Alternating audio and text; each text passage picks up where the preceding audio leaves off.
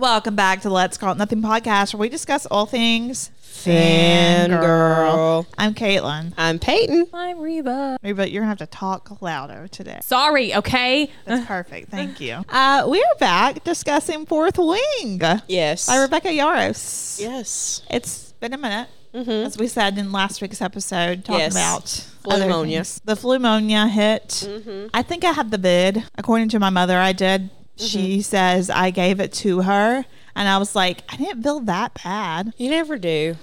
You know what's funny? I got the bronchitis before I think I got the flu, and then I got pneumonia because I had the You're flu. just like all one go. Yeah, because I got... Your immune system is like dancing right now. Yeah, it's like, yay.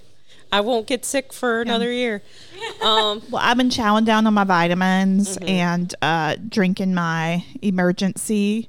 So I'm like, I try to eat decent for at least one meal a day. So Speaking, I learned that you could get half price full rotisserie chickens at Kroger around 8 p.m. that's like speaking of, but also just chicken.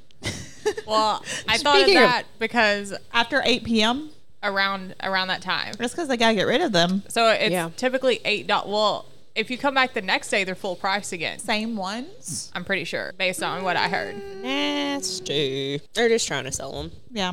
But yeah, I got an $8 one for $4, and then You went to Kroger after 8 p.m. around 8 p.m. I to believe, live the life. I believe Kroger's are closer To to be a her. city gal. Yeah. It's not that close. Across town. Yeah. Oh, I used to go there all the time. It was close to me my senior year. Gotcha. I don't know. I haven't been to her city in a while, so yeah. You guys need to come. my Be boyfriend like, was hey, can on this weekend can y'all come over here? And we'll be like, okay. The thing is that like I don't know if we could come like on a Friday, you know, because it would be like after Peyton got off of work. And we would have to drive over, like both of us would have to meet up and drive over there. I know you have to come over here after work and drive over here. I know that, but you are one person. and we only have one brain cell together, so into the If I'm driving and I'm driving in the dark, that's a whole other experience. yes, and we both have astigmatism. I do too. Yeah, but you But I'm actually just take saying, care of yours. Like, I'm fine if you're just like, hey, on this weekend, can we do it? And I'm completely, I want to get out of this freaking town every once in a while. That's an excuse. I think I said that in last night's episode. I was like, Reba, let's come over to That is the last time I went was when we recorded an episode of the podcast at Reba's house apartment, and yeah. Alex asked me, he's like, do you go to insert university's town here? And I said, I've been a couple of times. And he's like, define a couple of times. And I was like, well, I've been to ball games over there. And when my friends lived over there. I was like, I didn't live there like you did for a little bit. But he I just, was there for 4 years. yeah. I like that town. Like, I like the vibe. I like the bookstore, the bookstore. And that has multiple chains that are all. Yeah. Well, it's not chains. It's just expansions because it's still an indie bookstore because it's only Yeah. in that one area. I don't think I've been, since whenever I did alumni band, it was 2021, I think, November of that year. The last time we went, it was around this time of year. We went over to Reba's apartment and I had king cake vodka and coffee. So That was not around this time of the year. That was in the middle of the summer. then why did we have, I was just assuming because it was king cake vodka. You just found king cake vodka. Yeah. I was Like, thinking this sounds good. today's like No, it was in summer. You're right. Now that you say that, I remember. But I'm saying I was just assuming because it's king cake season now. 'Tis the season for king cake. Yeah, I'm waiting for mom. I need to make one. Mom with all of her Cajun blood. All 0%. The thing is, like, if you're from Louisiana, you like still abide by like Mardi Gras and everything is still a thing for you. And I love that, like, culturally. I think that's so much fun. It is. Like, I'm not like that because I'm not from there, but I'm cool with it. I'm like, I still do Lent and stuff. yeah. I don't do it the Catholic way. I do it more of the Methodist way, but I do enjoy Well, I Lent. grew up Methodist, so like Lent was just like it wasn't even a. Yeah, it wasn't the culture. It was Yeah. just like you did that. I enjoy it. I enjoy king cakes and beads. I don't like getting the baby. I always get the baby. I'm That's like, the good luck. no, it's that you bring the next king cake. I'm like, you're funny because like there's nowhere good to get them. around here. There is Maybe there's a couple of bakeries. There is one coffee shop in that area. There is one coffee shop that has a chain, does have a chain with another insert college town here. So I remember whenever I was student teach, one of the kids' parents brought in king cake, and like everyone was so excited, and I was like, "This is disgusting," because it was from Kroger, and I was like, "Okay, grocery store king cake's not it." So we were down in Louisiana. This episode's already unhinged. Yeah, we were down in Louisiana for my Aunt Betty's birthday, and my cousin, she's like a second cousin, so I had to think about it because she's in her 50s. She bought a king cake from a store, and they didn't even have it like in a bakery sheet thing, like in the box. Like it had holes in it, so it dried out before you could even eat it. Yeah. And I was like, this isn't right. And she's like, you would think. And I was like, no, you gotta get it from the right places. My mom, she buys like a box mix, and it's a lot of work. Yeah, I've made it from scratch before. It's a process, because I made it from scratch, but I like making dough. Any kind of dough is fine. I'm wondering, because she has a box mix right now, and I'm wondering because she needs space to do it, and she doesn't have a table. So I'm like, you gonna do this on the floor? Yeah. I'm wondering how. I'm gonna ask her about that next time I see her. Is there a coffee table in which you can make? There is a coffee table. It's on a rug though. Yeah, I need to make a king cake before the season's over with. I'm so excited. I love king cakes. The Cajun blood. It's the Cajun blood that I have, actually. Not that much. I don't have. I don't have as much as you would think, but I do have it. Anyway. Yeah. Tangent aside, I don't know where that came from. Who knows? How we started, how we got here. In the words of Haley Williams in that one song, how do we get here? We're talking about Fourth Wing. Yes, we are. So last time we stopped in the middle of chapter 22 because it's a long ass chapter. And we were exhausted, and it was a long ass episode. And we didn't have the forethought to be like, hey, we do plan on taking at least a month break, but here we are, back in the middle of it. Also, I want to point out, I have a theory, because I've been writing these notes for half this book, and so can I just say, Rebecca Yarros makes such long chapters, and there's big gaps in between. Like the longest chapters, there's big gaps, and I'm like, cut it. Like, she's got the little space. I was like, why can't that just be a chapter? And then it hit me. Oh, it's because she doesn't have the time nor energy to put the quotes in for each chapter if she does it that way. There's a couple that don't have any quotes. Like, it'd be something that you would notice, but there are a couple, I believe. Maybe it's in this one, maybe it's in Iron Flame, but I know there are, because that became a thing I looked at. Yeah, shockingly, I was like, "Ooh, the epigraph! Where is it?" But I was like, really? Because there's like big chunks, and so I'm sitting there writing the notes, and it's taking forever. Like, it takes an hour to write one chapter of notes. Like, that is how long. And usually I can get like maybe 3 chapters. Like when we were doing ACOTAR, it was like maybe I could get 3 chapters in an hour. I think just Peyton and I were talking about it yesterday, just like Rebecca Yarros is new to fantasy, so there are going to be these flaws that we see that, if you are comparing her to like Sarah J Maas, who like strictly has written, like that's her forte, that like it's comparing apples and oranges, truly. It really is. I think I'm trying to give Rebecca as much grace as possible. I'm hoping it grows and she becomes more developed as a fantasy writer, and it's not just like, oh, my books are so popular, I don't have to try as hard. I don't have to put forth the effort. Yeah.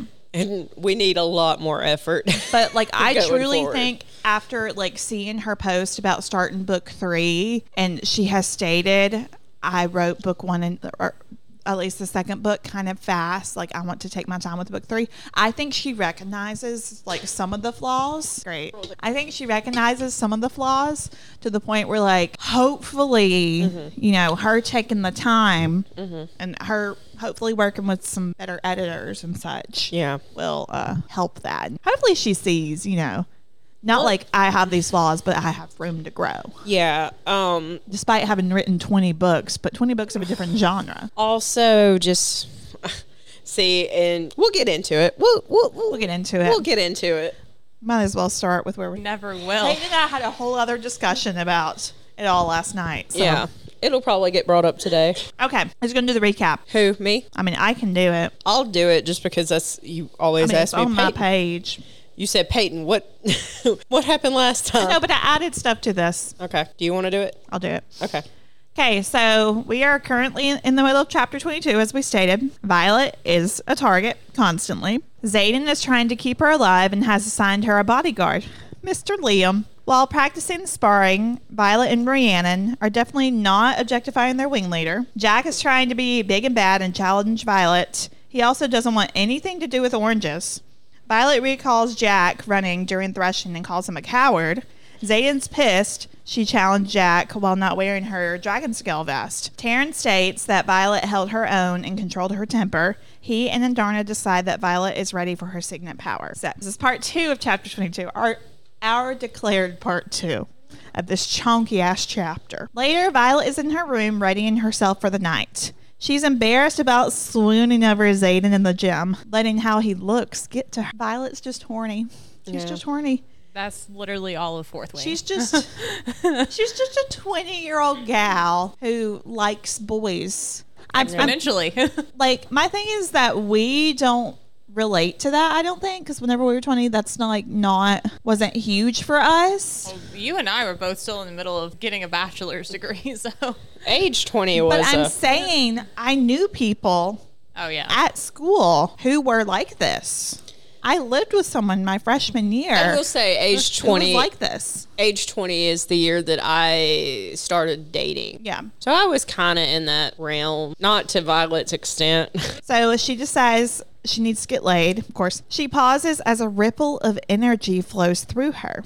Briefly, she considers it to be what happened before, but it feels different than whenever Andarna stopped time. The power continues surging, causing her to crash to the floor and try to control her breathing. She tries to reach out to Taryn, asking if it's his power. He doesn't answer. She feels the need to tell someone, Rhiannon, who would be happy for her and excited for Violet to join Professor Carr's class for the Signet cadets. I love how she has just like this thing happening. She's like, it's my Signet. It has to be my Signet. It has to be. Okay. And you're like, a new feeling enters. Heat settling low in her stomach. She finds it odd and thinks it's just a side effect. It's not. She leaves her room and runs into Liam, who is keeping watch over her. She realizes the new feeling that has overcome her is lust. This is making her look at Liam in a new light. But then, in italics, she declares he's not who she really wants. He is not Xaden. She realizes these are Taryn's feelings, and she has to try and get past him. So she tries to get away from everyone. She tells Liam she's okay and runs back to her room, only to pull on her coat and flee. Then she comes across Xaden, who is leaning against a building and smoking. Violet asks if he's smoking what we're guessing is the world's version of weed. I think it's pretty obvious that, Yeah. I forgot what it's called. Charum. Charum? Charum. He asks if she wants some. I just love how he's just going through it, smoking a joint. Well, you kind of have to in these you have situations. to, and we'll get to why. He asks if she wants some. Violet tells him that we're not allowed to have that. She's such a rule follower. It's so funny. Xaden points out that the people who made the rule obviously weren't bonded to Tarn and Sigale. He explains it helps with distancing yourself on top of shielding. He offers it to Violet again, and she declines. So I don't know if it's stated yet. I know I skipped some. I skipped Peyton's line of, to make a long scene short, Violet can feel the heightened emotions of her dragons, and Taryn is having marital relations with Sigale. Yes. Because I think she's slowly realizing it. Anyway, I think we get to Violet tells him she feels like she's on fire. And this part right here is why I can't take them seriously sometimes. Okay. From the book. Yeah, that happens. His laugh holds a wicked edge, and I make the utterly unforgivable mistake of turning to see him smile. Xaden, while brooding and bossy, dangerous and lethal, is a toe-curling sight that makes my pulse quicken. But Xaden laughing, his head thrown back with a smile curving his mouth, is drop dead beautiful. My stupid, foolish heart feels like there's a fist around it, squeezing tight. See, that like didn't faze me while reading it or listening to it the other day because I read so much romance. Yeah. But like romanticy, I don't know. Like there's a balance to it. And once again, I'm blaming it on just who Violet is. Yeah. So that's why I'm just like, okay. It kills I can't me. compare her to like Aelin or Farah or Bryce. They'll make, because those characters will be like, They have priorities. yeah, they have priorities. I think Farah has like the less amount. But she's also like, he's beautiful, but I got going on. Yeah. So Aelin's like, I'm hiding from him. Bryce is like, do. I'm also hiding. I'm going through I'm going through and I'm hiding from him. It's all right. He's probably hiding it from me too. He's definitely hiding it from me. I love it. Love it so much. Anyway, I don't know. It's just when you get these scenes, it feels so like cartoonish, I guess, when it's supposed to be like a real going on. He's got beautiful cheekbones. It Like, takes you like out of the action for a minute. And Yeah. you're like, hey. Then what this scene is, first off, what it's leading into, and second off, what's actually happening and Yeah. why they are going through this. Like it does fit in a kind of way because she's already feeling lusty, so she would be thinking like, oh, and it would be fine if this is just the one moment that it happens, but it happens throughout the book. it happens all the way through the in book. dire situations, and you're like, Violet, priorities. I know you're not that bright, even though people think you are. Or like use the other half of your brain cell. I don't know why. Lusting after Xaden. I don't know why anybody's like, oh, she is so smart. Because everyone in the book is, They're telling, not showing. yeah. And I don't know if like Violet is smarter than Rebecca. I know about writing characters who are smarter than me, and I'm just like, I don't know if I can do this. It's I'm rough. not calling man. Rebecca dumb at all. I'm saying I'm like that too, and it's hard. It makes you more telly than showy. So anyway, Violet hopes this is just Tarn's lust talking, but she knows it isn't. Violet leans against the stone wall too, standing beside Xaden. Xaden tells her that she is going to have to learn how to shield, or she'll wind up going insane or in someone's bed. Violet says she's well aware. She's scared to see Liam again. Xaden turns to her and asks why and where was Liam. Violet tells him that Liam's in bed. Xaden asks murderously if Liam was in her bed. that was like so stupid of him to ask that. Yeah, it is. And you're bad? Oh, you idiot. I think he's just worried because, well, she did lead it up to like, I'm scared to see Liam again. Yeah. Okay. And he is so obsessed with her that he's like, is he in your bed? yeah. Violet tells him no and that it shouldn't matter to him. Violet's comforted that the thought of Xaden being jealous. Xaden relaxes and tells her that she can't really consent right now under Tarn's influence. It would be fine if she were consenting. Violet attempts to object, but another weight of need nearly brings her to her knees. Xaden holds her by the waist and asks her why she's not shielding. She tells him she hasn't had the classes yet. She's like, haven't been taught how to yet, so I'm not going to try. Yeah. And I was like, she's such a rule follower, but not all the time. Like, she does have these Picks impulses. and chooses. And like, I mean, I'm like that too. I see a lot of myself in Violet, unfortunately. But I'm like that too, where like there's some things I'm like, I have to do this by the book. Then there's some things I'm like, I'm just going to go. Yeah, just whatever. Xaden declares he'll give her a crash course. Violet seems shocked that he is going to help her. Xaden points out that he has been helping her out for months. Surprise. This has been an ongoing Constant. conversation since, what, a third through the book, and we're Do this halfway in through. both. Yeah. It's just like, it's all the time. Yeah, they don't resolve It's anything. because Violet's not that bright. Apparently. More in the second book, though, I have to say. Yeah, we'll get into it when we get into it. Well, I would be that way too. I love how always you're, forget I love how you're admitting you're like, I'm not very bright. I'm Violet. Because every time we're like, she's not very bright, and you're like, I would be the same way. Yeah. Yeah. Anyway, I think I don't take offense to it. I know it's true. I have like my strengths. Yeah. I think you're very bright. God made me this way because he didn't want me to be evil. I understand. I'm the same. How fluff flew off of my sweatshirt I saw as I sneezed. Fluff.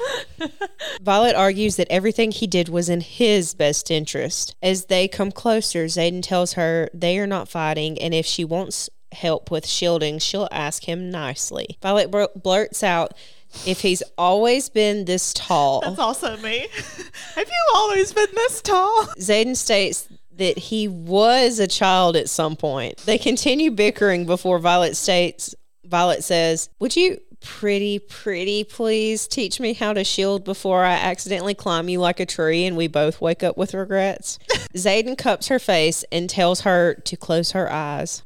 Oh, we missed this part because I must have not wrote it and I thought I did. He's like, oh, I'm in full capacity. Yeah. Like, I'm perfectly fine. It's you that's out of control. But he doesn't say it wouldn't happen. He just says, oh, it's yeah. I'm fully capable. He's like, if I wanted, I would. Xaden cups her face and tells her to close her eyes. Violet asks if touching her is necessary. Xaden says it's not, but it's one of the benefits of not thinking clearly because she has incredibly touchable skin. He tells her to envision a place that feels like home. Violet imagines the archives. Nerd. Then he teaches her how to visualize locking everything out. Xaden tells her that when she feels like it's locked, that she can open her eyes. It might take a couple of times, but he'll walk her through it again. Violet tells him that she can't hear or feel anything. Xaden points out how amazing that is since it took him weeks to learn how to shield. Xaden is still touching her head, and he tells her that touching her was a bad idea. Yeah, how did he not see it coming? If he's in full control... Damn it, she does have really touchable skin. Really touchable skin. That is the best compliment that Xaden will ever give her throughout the entire... Better than Tamlin, though. Your hair looks clean. Violet agrees that it is the worst idea. Xaden asks her if it would be a cataclysmic mistake to kiss her. Violet agrees that it would be, but they don't make a move to back away from each other. Xaden tells her they will both regret it. Violet agrees. Xaden says, F it, and kisses her. I love those scenes. It's like a romance trope. The it. Like, at this point in this book, I was like... They make out for a minute, and Xaden pulls away from her looking panicked. Violet is struggling to catch her breath when Xaden tells her she has to leave. Violet asks why. Xaden tells her that he refuses to act on desire that isn't hers, and he can't leave her alone outside, so she needs to have mercy on him and go inside. Violet leaves, realizing that Xaden was right, but feeling embarrassed that she didn't come to that conclusion on her own. All she wants to do is go back down the stairs, even if it is a mistake. Violet states that tomorrow is going to suck. There's also, during this scene, so it's snowing, and there's something like while she's kissing him, she's like, is there a snowstorm happening? Mm-hmm. And I noted that. She talks about this. Mm-hmm. So, and also her hair is down. That should be... Her hair is down. Her hair is down, and that's a certain somebody's weakness. We'll find out later. I wonder whose. Y'all use your context clues. Chapter 23. The most worrisome sight for any instructor is most definitely when powers backfire. We lost 9 cadets my first year to signets that could not be controlled from their first manifestation. Pity. Major Afrenda's Guide to the Rider's Quadrant. Unauthorized edition. Unauthorized edition. That kills me every single time. I'm just like, what does it mean? How was it unauthorized? You weren't supposed to write it, Major Afrendra. Nobody was supposed to see it. Writes it, publishes it, is at the signing. No one's coming to the table. Someone finally comes. It's Major Afrendra's superior. And they're like, you weren't supposed to write all this down. You have to leave. You can't publish it. You can't monetize off of this. Major Afrendra's like, crap. My question is, why did he write it? How did Violet get it? Does Violet have it? It might be Jasenia that finds it. Jasenia. Jasenia has everything. That's right. It's Jasenia. Jasenia wrote the book. Yeah. Maybe we need to blame her more. You know what? Yeah, we're going to start blaming Jasenia. I love her. Is it weird that Jasenia... Do you know what just occurred to me that really shouldn't have? Is it weird that Jasenia wrote the book, but it's in Violet's perspective? Can we talk about that for a minute? Well, other parts have been from Iron Flame were it like written from like her journal or letters, so like it wouldn't be shocking like this is from Violet's point of view. But Jasonia's like, she's my bestie. I know what she's thinking and feeling. And then it's this stupid That's Jasonia's interpretation of Violet. She sits beautiful cheekbone. She sits with her pen and she's like, how would Violet sound? And she just start writing and she gives it to Violet, who may or may not be alive. In this scenario, she's alive. And she's like, okay, I wrote the book of your life. And Violet's like, what the Jasenia? I was not like that. And Jasonia's like, you kind of were. Except Ensign. You kind of were. That's it. Zayden's like, everything in this book is Zayden's accurate. Zayden's like, everything's right, except you gave me zero personality. And she's like, do you have one? Like, besides Violet and Mark Twain? He thinks about it for a minute. He's and like, Rhiannon's like, no. I love the way you wrote me. I love this. This is amazing. Dane's like, why am I whiny? As he whines. Dane's like, you made me an asshole. She's like, oh, you are one. I think you need to look in the mirror. She signed that. Imagine me singing. Like, it all makes sense now. Y'all, I'm going to stop complaining. I'm going to start blaming Jasenia more, but also thinking it's funny if it's from Jasenia. Because who else would write their best friend like this way? That makes so much more sense. I'm so glad that we've come to the conclusion that that's why. Does that make you Jasenia Payton? Would you write us that way? No, because y'all aren't boy crazy. Katie, I would write that way. I'm glad we came to this conclusion. I know. Anyway. Oh, whose turn is it? It's still Reba's, but anyway, unauthorized edition. Was this book authorized? Jasenia, was this book authorized? Where did you find it? Violet's like, I'm not signing off on this Jasonia's like, it's too late. It is published. You signed the paper 3 years ago. You had no idea. Idiot. Later into the next day, Violet tells Rhiannon about the kiss. Rhiannon asks if she is having second thoughts. Violet says it makes everything weird. Rhiannon agrees, saying that they'll be stuck around each other for the rest of their lives. She then asks if they have talked about next year when Xaden graduates, and Violet says no. The two discuss the logistics of Xaden and Violet flying back and forth to be near each other. Violet points out they will need Xaden on the front line since he's the most powerful rider of their generation. Rhiannon says, for now.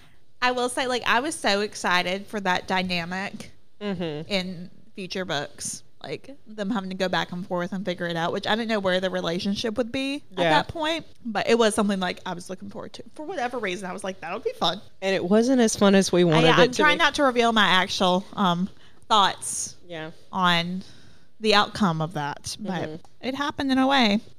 Violet wants to question her about this, but there's a knock on the door from Liam. Rhiannon tells them they'll be out in a minute. They discuss Liam being dedicated then, and Rhiannon says she has some exciting news too. Rhiannon tells Violet to watch a book on her desk. Oh, okay. I was very confused. Rhiannon Look at that book. Look at that one right there. Rhiannon tells Violet to watch a book on her desk. Violet obliges. Yes.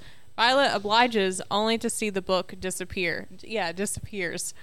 Hey. My subject and my verb, they just don't always agree. When Violet looks back at Rhiannon is holding the book. Violet's like, did I blink really slow? Like, what happened?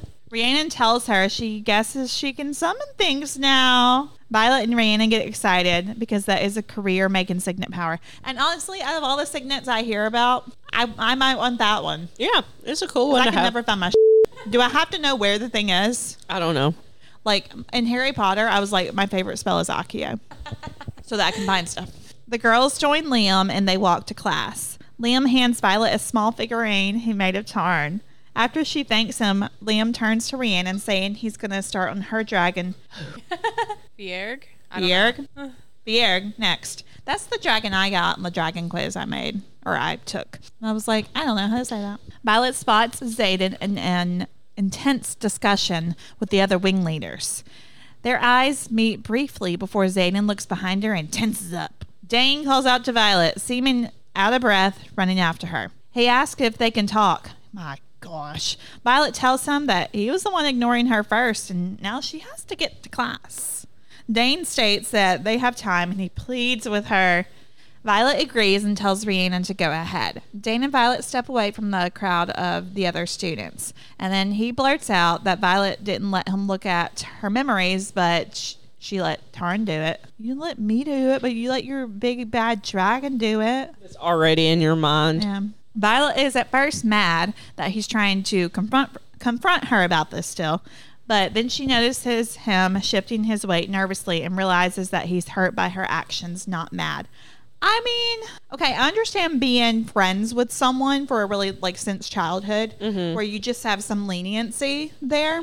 But also, she knows that that's his nervous tail, that he'll shift his weight uncomfortably. And this is one of those scenes where, like, I really needed more of their backstory of their friendship to justify her being, you know, more lenient towards him. I completely agree, because I think the writing they villainized Dane too quickly, and if you'd have had their backstory, you would have understood maybe why or where he's coming from. For me, it's just like Violet being understanding at times doesn't make sense, because she like blames like who he was and who they are as friends and everything, and I'm like, but I didn't see all that, so I don't know. It doesn't justify it for me. I'm just like, Violet, you idiot. Like, I needed a little bit more. I don't love a flashback, but I needed somehow a little bit more. Like, and I know we've talked about that too. Even just like a story of them as kids, like something where you can see how their dynamic worked when they were kids. He goes on to explain that she didn't trust him even when she was being attacked.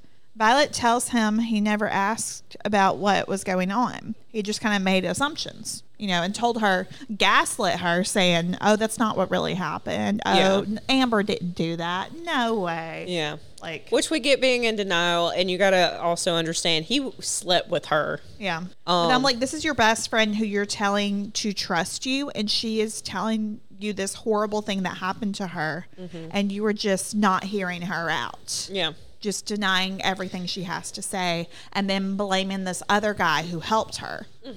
Like, it's a sticky situation, and also Amber had some jealousy of them, I'm guessing, is why part of the reason she did this. He repeats his question about why she didn't tell him all this, and she informs him that this was a long time coming. He didn't think she was strong enough to believe her, and she didn't even want to tell Xaden about Amber because she knew Dane wouldn't believe her, so why should Xaden? So she just, like, because of her relationship with Dane, she just figured that would Xaden would be on the same page of like, oh, that didn't happen. Yeah. Because she's so used to people shooting her down. And then she was kind of shocked that he was just like, okay, I'll take care of it, you know. Dane points out that Xaden was the one to kill the others in her bedroom. I don't know why that's important right now, my dude. Violet tells him that was because Tarn told Sigale, not because he was already there, and she understands that he still hates Xaden. So his concern is just like, why was Xaden already in your bedroom? Yeah. He wasn't already there, you noob. He interrupts. Noob. I knew you were going to say something. I'm tired of calling everyone stupid and idiots. Yeah. He interrupts, reminding her that she should also hate Xaden, but Violet states she's well aware that Xaden's Xaden's dad shot Brennan with an arrow through the chest, according to the battle documents and everything. But her mom killed Xaden's dad. So it's even, and it's also really complicated considering their situation now. Dane reaches the conclusion that she trusts Xaden more than him. I'm glad he's finally getting there. Yeah, I don't know if she's there yet. She's there as far as she does trust Xaden more than Dane, but I don't know if she knows that. It's kind of, I don't think she does. I think this is where she starts to realize. But also, it's not that shocking when you realize what all Dane, like if Dane were to sit there and look in the mirror and realize everything he's said and done, that, oh, hey, I haven't been my best as a supportive best friend. Yeah. Or possible boyfriend. He should have been stepping up his game instead of what he was doing. Violet tells him that's not true. That's not true. But she does have to trust Xaden a little bit. She doesn't have a choice. I mean, their dragons are bonded to each other, which makes them bonded to each other. There has to be that there. Yeah. Dane doesn't deny this. Violet tells him that she knows he's only trying to protect her, but it's keeping her from growing. And I really love this like whole scene because of like her finally standing up for herself to him. Well, she's had her standing up to him. Because I keep adding them in here. I think the thing is that we keep having to do this, and she keeps having to stand up for herself to Dane, because we need Dane to look really, really bad so that Xaden can look halfway decent. Good. Dane asks why Xaden gets a free pass since he moved Liam in just to be her bodyguard. Violet points out there are 30 unbonded cadets and she can't die or Xaden dies. An excerpt from the chapter. Dane tenses like a statue, only the muscle in his jaw ticking before he eventually leans forward and whispers, "Look, you don't know everything there is to know about Xaden, Vi. I have a higher security clearance due to my signet, and you need to be careful. Xaden has secrets, reasons to never forgive your mother, and I don't want him to use you to get his revenge."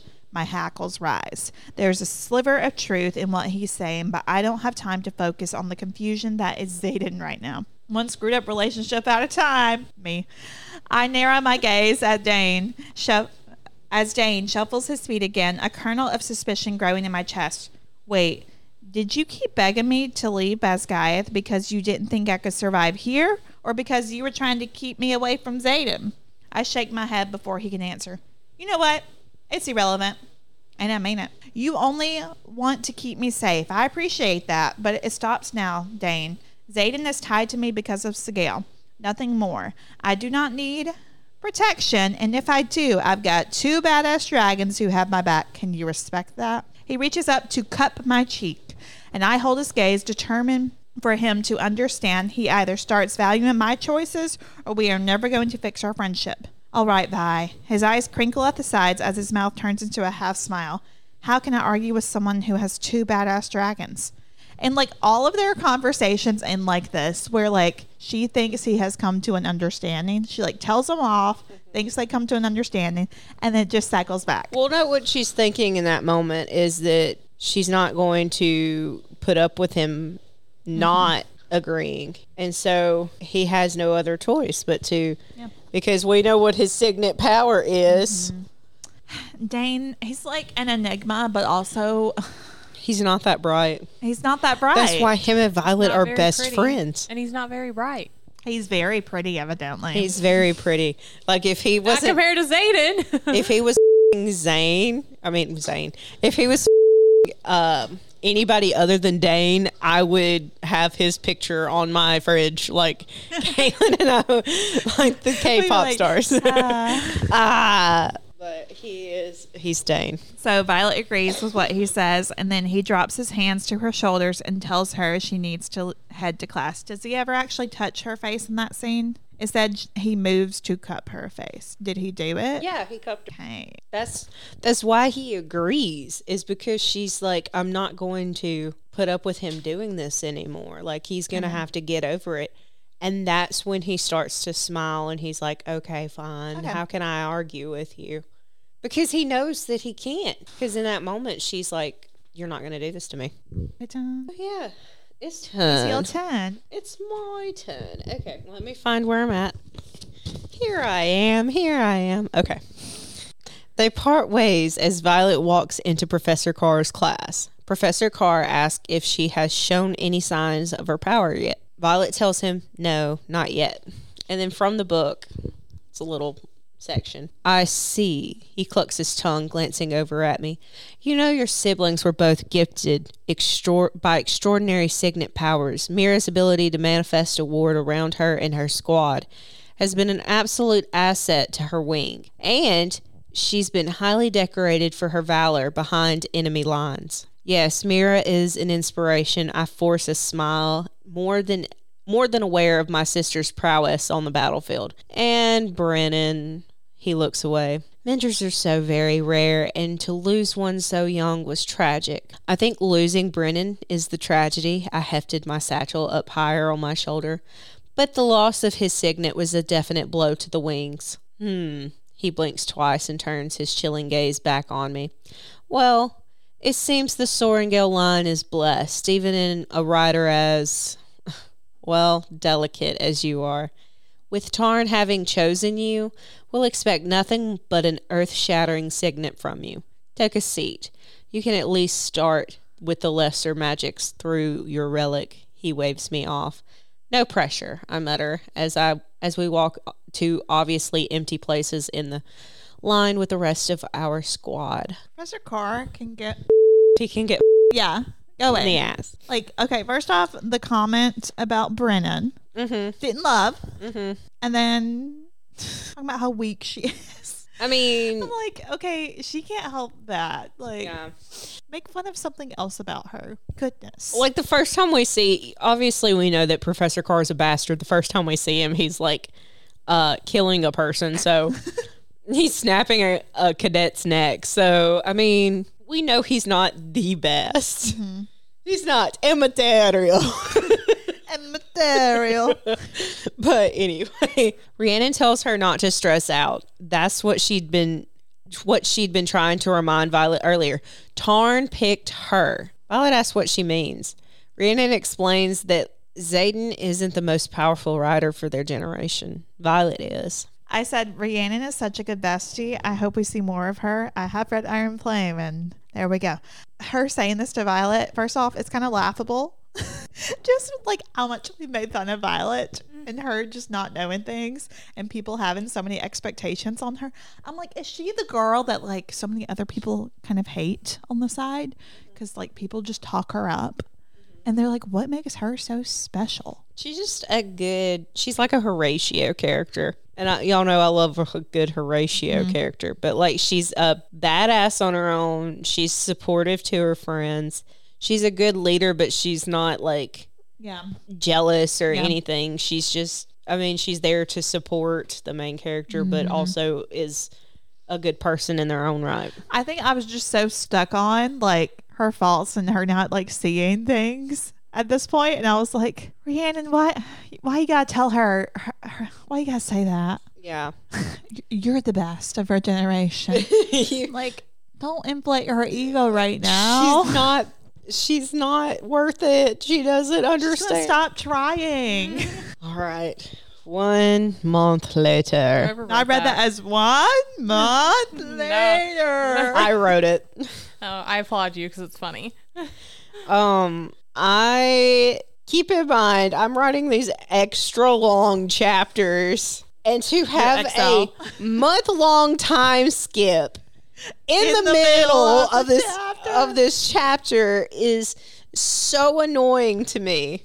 Okay, I have a comment here, but I'm not talking about it right now because I just had a better one. And that is me personally while reading. If I get to a new chapter and it says 1 month later, I am more likely to close the book and put it down for a minute.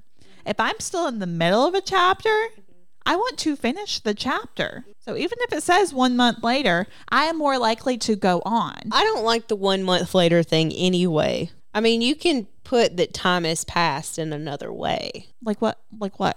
Like I'm saying, oh, well, we just had our next round of battle things. Because they've already established like the time frame of how the schooling is set up. Or you can have like, what time is it? Is it like March? It's like January to February.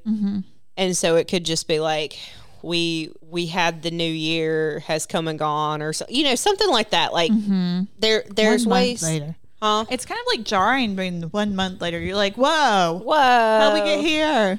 How did we get Haley here? Williams again. But I think like I don't like time jumps in general. And then whenever I like started writing and everything, I started writing a long time ago. But whenever I was like writing fantasy and stuff, actually writing anything, and I needed time to pass, I was like, okay, I understand why authors have to do this right now. Because if I have a book that takes place over like me writing The Dark One, for example, that's a school year. That's 9-10 months. Like I need time to pass. So we don't see like every moment of every day. Yeah. So figuring out how to do that in a way that doesn't, you know, jar readers is just something that you got to be comfortable in as a writer. But you also do, like, you do it as, like, I remember in yours, it kind of goes along with the holidays. Like, you can mark it That's with how the holidays. I naturally mark things in my life, so I'm not sad all the time. So, like, okay, what holiday is next? Yeah, and so that kind of gives you an idea. You get the weather changing. You can have, we know these special events happen on at certain times, and you can make sure that your readers understand that, and then that can be how you kind of measure out how long things have passed. And I don't think it was like a heavily conscious thought of her skipping a month at a time. No. It was just like, okay, we need to move on. But Here we are now. But it just feels like a montage scene. It is interesting because it's like this section of the book, the chapters that we're covering in these next couple episodes, where we are jumping time. Because I feel like the first part of the book was just like the beginning of the school year. And then that last part's going to be all of those events that happen over the course of like 24 hours. That stuff is happening. But so you got to have time pass. And this is just how Rebecca decided to do it for whatever reason. It's just not how you want to write things, I guess, because it's like 1 month. I spent this month doing this, and this. And that's literally how it's wrote in the book. And it's not a very good way of telling the story, in my opinion. I think whenever I like reread some books, like rereading the Throne of Glass series, like trying to note, which I don't know as far as time jumps, how often that happens in those books. Just trying to note like how other writers do it. Yeah. Because I noticed, I think in another fantasy book I read like back in August, where there was like a time jump of like training. Yeah. And suddenly, the I'll Make a Man Out of You scene we skipped, which I don't love reading training, but it was just like so abrupt. Yeah. And it threw you out of the flow of it. A delicate way to do it. And I think it's just, it's hard to do. It is hard to do, but it's a experience. It's not like a movie or a show, like a visual thing where you can show the montage.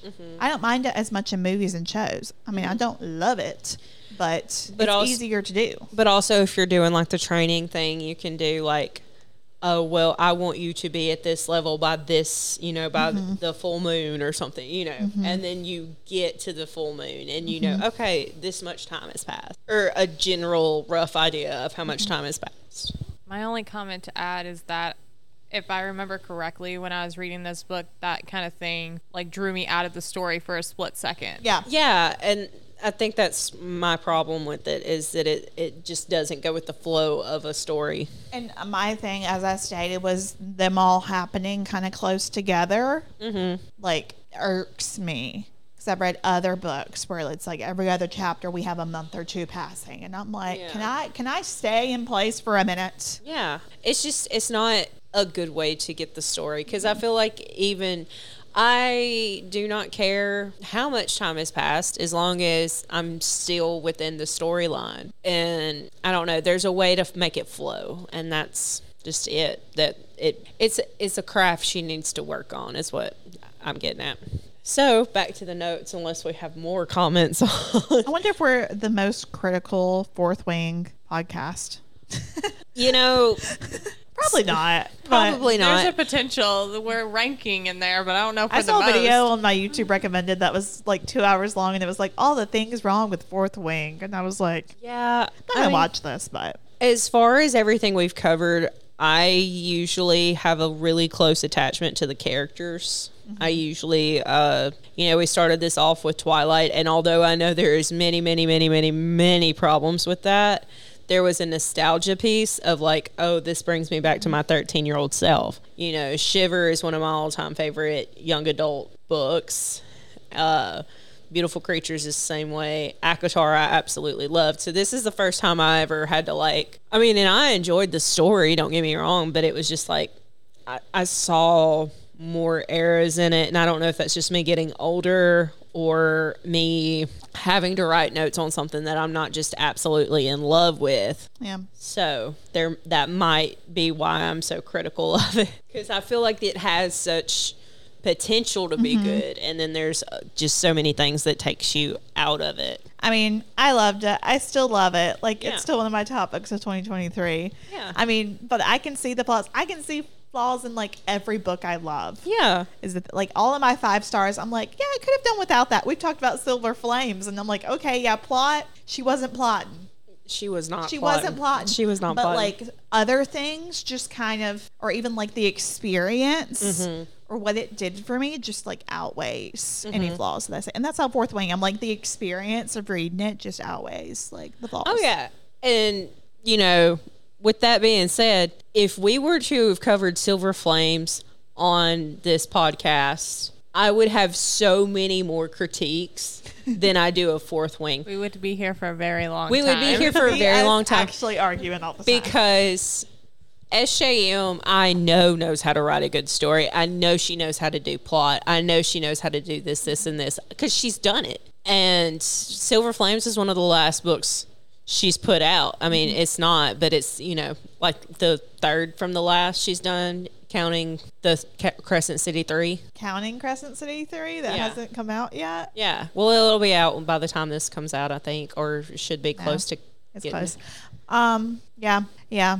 Yeah, so I know she knows how to do. I know she's capable of writing a really, really good story. With any of the some of the stuff. Gosh, why are we talking about Silver Flames? Some of the stuff in Silver Flames, like it's not really forgivable. Like Reese and Vera and their whole situation, we can't go back on that. That's just. But also that was from Nesta and Cassian's point of view. Yeah. So there's that. But some of the like plot stuff, I'm wondering if future books kind of help fill in some of those gaps and some of those holes. Maybe, but some of it is It's just going to be nothing to me because I don't remember anything. and some of but- it's just plain writing mistakes, but not necessarily Silver Flames. It was Frost and Starlight bridging Silver Flames. You also got to think whenever she was You and writing your Silver hatred of Flames, this. whenever she was writing Silver Flames, I believe she was pregnant. So yeah. I'm not going to blame that because That a was- woman can do anything whenever she's pregnant. Like That was my joke, though, was that she had such bad pregnancy brain, she forgot to add the plot in it some places. And, but anyway. But also, I don't think the priority of that book was. But she had to be writing another book while she's pregnant because she has 2 kids, doesn't she? Yeah. Be interesting. We're going to look that up later. Okay, probably Crescent City 3. Y'all, hold on to your butts. Lord help. Okay. The next Akatar is going to be fire. Unless it's Elaine and Azrael. Anyway, then it's going into the fire. And then the stuff you will post about it will be. No, because do not speak it into existence. No. I will cry. Not in a good way. Okay, so we have the time skip, getting off of SJM. We have the time skip, and we have Violet's montage. She's in the process of practicing her shield, studying, lifting weights, and training. She's also mad at Xaden, who hasn't bothered to talk to her since they kissed. Then she bitches about not having her signet powers yet, but lists her squad's powers. You said she bitches, but I would be bitching too. I mean, I would be too. She is starting. Darn. She's starting to feel the like symptoms of not having her powers hit. She's like, I'm going to die tomorrow. That's what she's talking. That's what I mean about bitches. Like she's just like. I didn't know if you were annoyed after the 1 month later. I was a little annoyed, but no, I didn't mean it like she's being annoying. I mean, she has a right to bitch. It's just the word. Justifiably. Yeah. So Riddick can wield ice. It's a pretty common gift to have. Sawyer has metallurgy, which he can bend metal. And then Liam has extreme sight. Extreme stuff. Dream. That's my second place one that I would want. Yeah. He can see from really far away. That's why he's so good at making those little figurines. So that whenever I'm on the playground and they're like, what kid is by the fence? And I'm like, I think they're blonde. I can be like, oh, it's so-and-so. I have two kindergartners who are both blonde-haired, blue-eyed boys. And I don't know what this is, but I have trouble distinguishing blonde kids sometimes. Oh, there's like certain groups of kids where I'm like, it could be any of them. Yeah, like there's a thing that, like, you know, I can distinguish pretty much any kind of other kid, but blonde-haired, blue-eyed children, I've never been able to get them right in my head. I am prejudiced against blondes. I apologize, but well, I'm not blonde anymore. Your hair is the color of the sun. But the sun popped out because we're in the middle of a winter storm watch, and the sun popped out, and Kaylin's like, "Do I look like an angel?" And I was like, "Always." It was right up on me. But anyway, the fighting challenges have also started up again, and that would have been a fine example of how to start how to move the story on, because it says, like, a couple of chapters back, they've paused the challenges for us to get used to it, and we won't be doing any fighting challenges for 4 weeks or for 6 weeks or something like that. We all have gotten to this point. Fighting challenges have started. Yeah, I see what you're saying. Yeah. Hi, Rebecca. Like, you set it up and then Jasenia. She's like, what the do these writers do? 1 month later. She's like, I gotta get this book in. She's like, I read books for a living, not write them. Violet is pleasantly surprised she has been holding her own. When she sneaks out to look at the fighting list for the next day, she finds her name next to Jack Barlow. She freaks out, thinking he is going to kill her on the mat. Tarn points out that he is going to try. When Violet asks for advice, Tarn simply states, "Don't let him." Just don't let him kill you. Easy. And Tarn, I love Tarn. The next morning, on the way back from the library, Violet asked Liam if she told him something in confidence, would he go babbling to Xaden? Blabbing. Like a brook. Babbling. Yeah. Blabbing to Xaden. Liam finds her thinking insane, but Violet argues that she already knows he reports everything she says or does to Xaden. She says she's not stupid. I say that's debatable. I love how Liam just, like, takes great offense. He's like, what? Why do you think? Me? I'm a perfect angel. And she's like, Liam tells her that Xaden just worries. Liam is there to help alleviate the worries. My guy worries. I'm here to help him out. He's secretly in love with you. I'm just here to report everything. Like, Xaden's like, okay, how was it today? How's Violet? And Liam's like, fine, good. Like, whenever you ask a kid, like, how was your day? And they're like, okay, what'd you do today? I don't know. That's Liam and Xaden. And Xaden's like, no, I need more. You were supposed to be her bodyguard. Like, I guarded. That doesn't mean I have to tell you everything. I'm not your owl, as Hermione Granger says. Yeah. Owl. I'm not your owl. Violet rephrases and asks if they were actually friends or if she's just an assignment to him. Damn. Liam asks if him keeping the secret would affect her safety. Violet tells him the outcome is the same regardless. Liam states that they're friends and promises to keep whatever secret to himself. Violet tells him that Jack is going to challenge her today. Liam asks how she knows that. Violet explains that's why it has to be a secret. How do you know that? That's why you can't tell Xaden. Your turn. Liam panics, saying the instructors would pit Violet against Jack. Violet disagrees and informs him that when she does come face to face with Jack, Liam cannot step in. Liam says that they can tell Xaden and put a stop to it, but Violet doesn't want him to.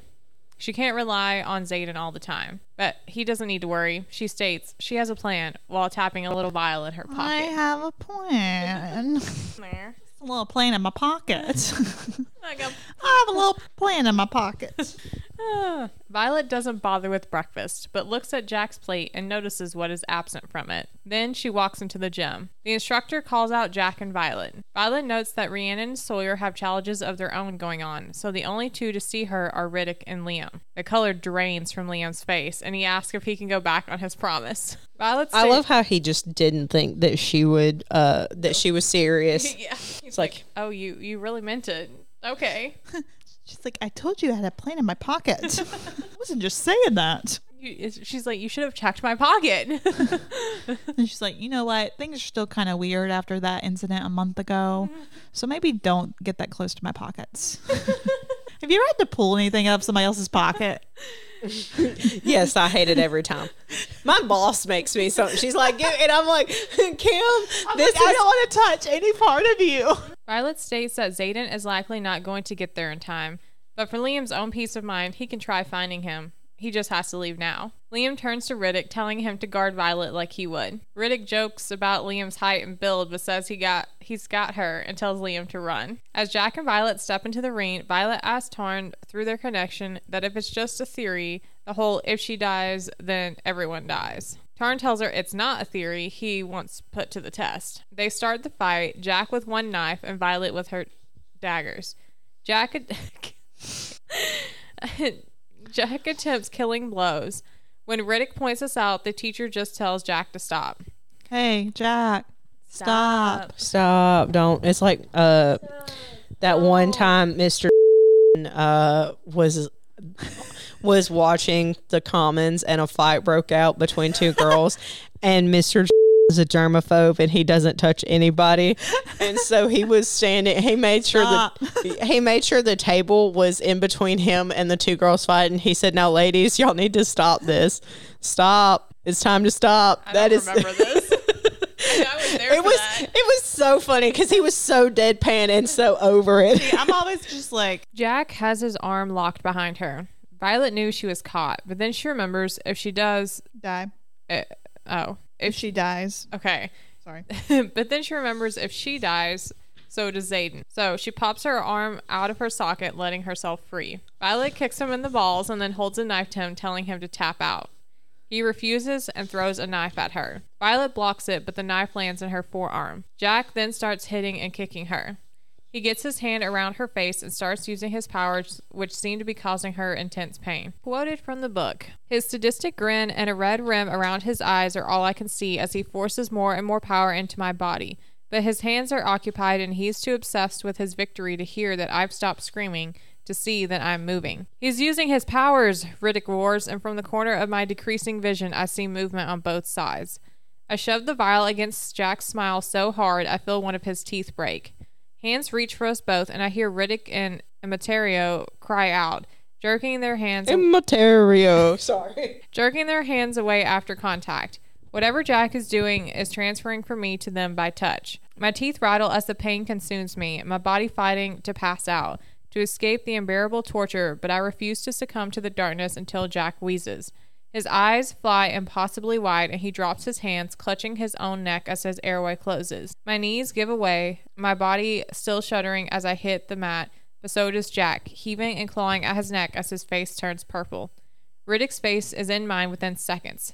Breathe, Sorengale, just breathe. What the hell is wrong with him? Someone asks as Jack rides. Oranges, I whisper to Riddick as my body finally gives out. He's allergic to oranges. I fall into nothingness. Okay. Peyton, what was your note? Okay. So I have mine. That's what I'm checking for. I have my evidence. You have it open? Okay. So. Oh, you do? Yeah. Keep going. Keep going. When I wake, I'm not on the mat, and I can tell by the windows of the Healer Quadrant Infirmary that night has fallen. I've been out for hours. And that's not Riddick lounged in the chair next to my bed, glaring at me like he'd like to kill me himself. It's Xaden. His hair is tousled like he's been tugging at it, and he's flipping a dagger end over end, catching it by the tip without so much as looking at it before sheathing it as his side. Oranges? Okay, if you go first, because I'll recant my statement. Okay, so the thing with oranges is, well, Peyton was like, I thought it was never very mentioned. I thought it was very loose, because I thought the quote was just "get that away from me," and he pushed it away. Yeah. So on page 268 in the hardback, whenever they are practicing sparring and everything, and he's making his threats and everything. This is early chapter 22, which we covered in our last Fourth Wing episode. But I did in our recap mention it because whenever I was listening to it the other day, I'm like, oh, this. And then I saw your note and I was like, it is mentioned. It is mentioned. I knew it was mentioned. Yeah, I know this in part. such a way. Yes. So he said about the oranges, there's another cadet with an orange. Offering him the orange. Yeah. And he says, get that noxious away from me. Do you want me to end up in the infirmary? So that was the comment. Okay. that you're supposed to be like, oh, wait a second. There's something going on. Okay, I missed the do you want me to end up in the infirmary? I apologize. I recant my statement. Okay. That's why I like mentioned it, because I was like, why is she saying that? It was mentioned. You were like, what if, because you said like, what if he just doesn't like oranges and she like puts herself in this situation? Okay, see, this is a problem with me reading it the first times. Like I had that, you don't notice. I had that conclusion the first time because I was like, I remember him saying, "Get that shit away from me," but that doesn't draw in between the thing.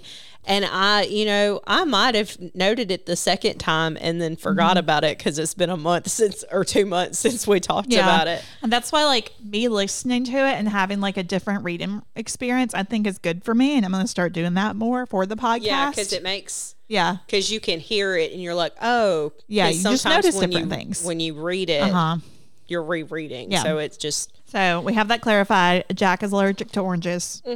Which is fine. I thought it was a smart move, but I just was like, there needed to be a little bit more proof. But if he says going to the Violet infirmary. just held on to that singular comment. That singular comment the first time in the whole book. That singular comment and then her noticing on his tray. Like, he never has oranges. Because she like had that in the back of her mind, and then she looked. She was like, okay, so I guess we can draw this conclusion. And she had nothing else to write on. Yeah. Like she was either going to die or she could try this out. Like, so that's a me thing. We all do it. I don't remember anything. So except for that. I'm glad you brought it up because I wanted to make sure. I was like, wait a minute, does it say the infirmary? And so I wanted to make sure because I wasn't going to, this isn't going to be one of those hills I die on that like, no, this is awful. Also, I've decided that my problem might not with Violet's, because while continuing to read, I'm seeing more and more like with her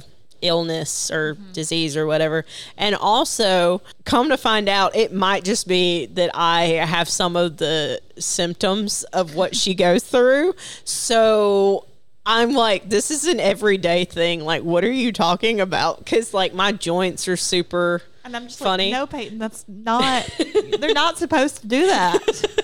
We had this and you're like, I used to pop my shoulder out of place all the time. All the time. I'm like, you're not supposed to be able to do that. So it's just, so that's just, it was such a common occurrence to me that I didn't see it as that being strange, So I apologize. Makes her so special. What's so different? Like, I don't get it. Like, yeah, your shoulders would pop out of place for that. Like, what are you talking about? My goodness. Okay, anyway, to wrap this episode up, Violet's in the infirmary. Yes. Zayden is pissed. Sounds like Peyton needs to be in the infirmary. Do we see this big the cut? loony bin. That's offensive. I'm sorry. Do we see this big cut that I got for you won't literally stop talking nothing? about it, and you're like, I don't know where it came from, and we're like, it could have been this, it could have been this, and you're like, no, because I had it like as I was getting up, so I don't know what it was. I didn't scratch it. It was doing something laying in the floor, but I wouldn't keep bringing it up if it didn't like. I feel it more, and I shouldn't right there, but I do. Anyway, like I said, wrapping it up. Yes, wrapping it up. Wrap. I got nothing else to say. It's the only way to be safe. He's out. It's thank y'all so much for listening. Remember to follow us on Instagram at Let's Call It Nothing Pod. Next week, we're going to be talking about chapters 24 and 25. Dear God, how long are those? They're pretty long. And we'll talk to you next time. Bye. Bye.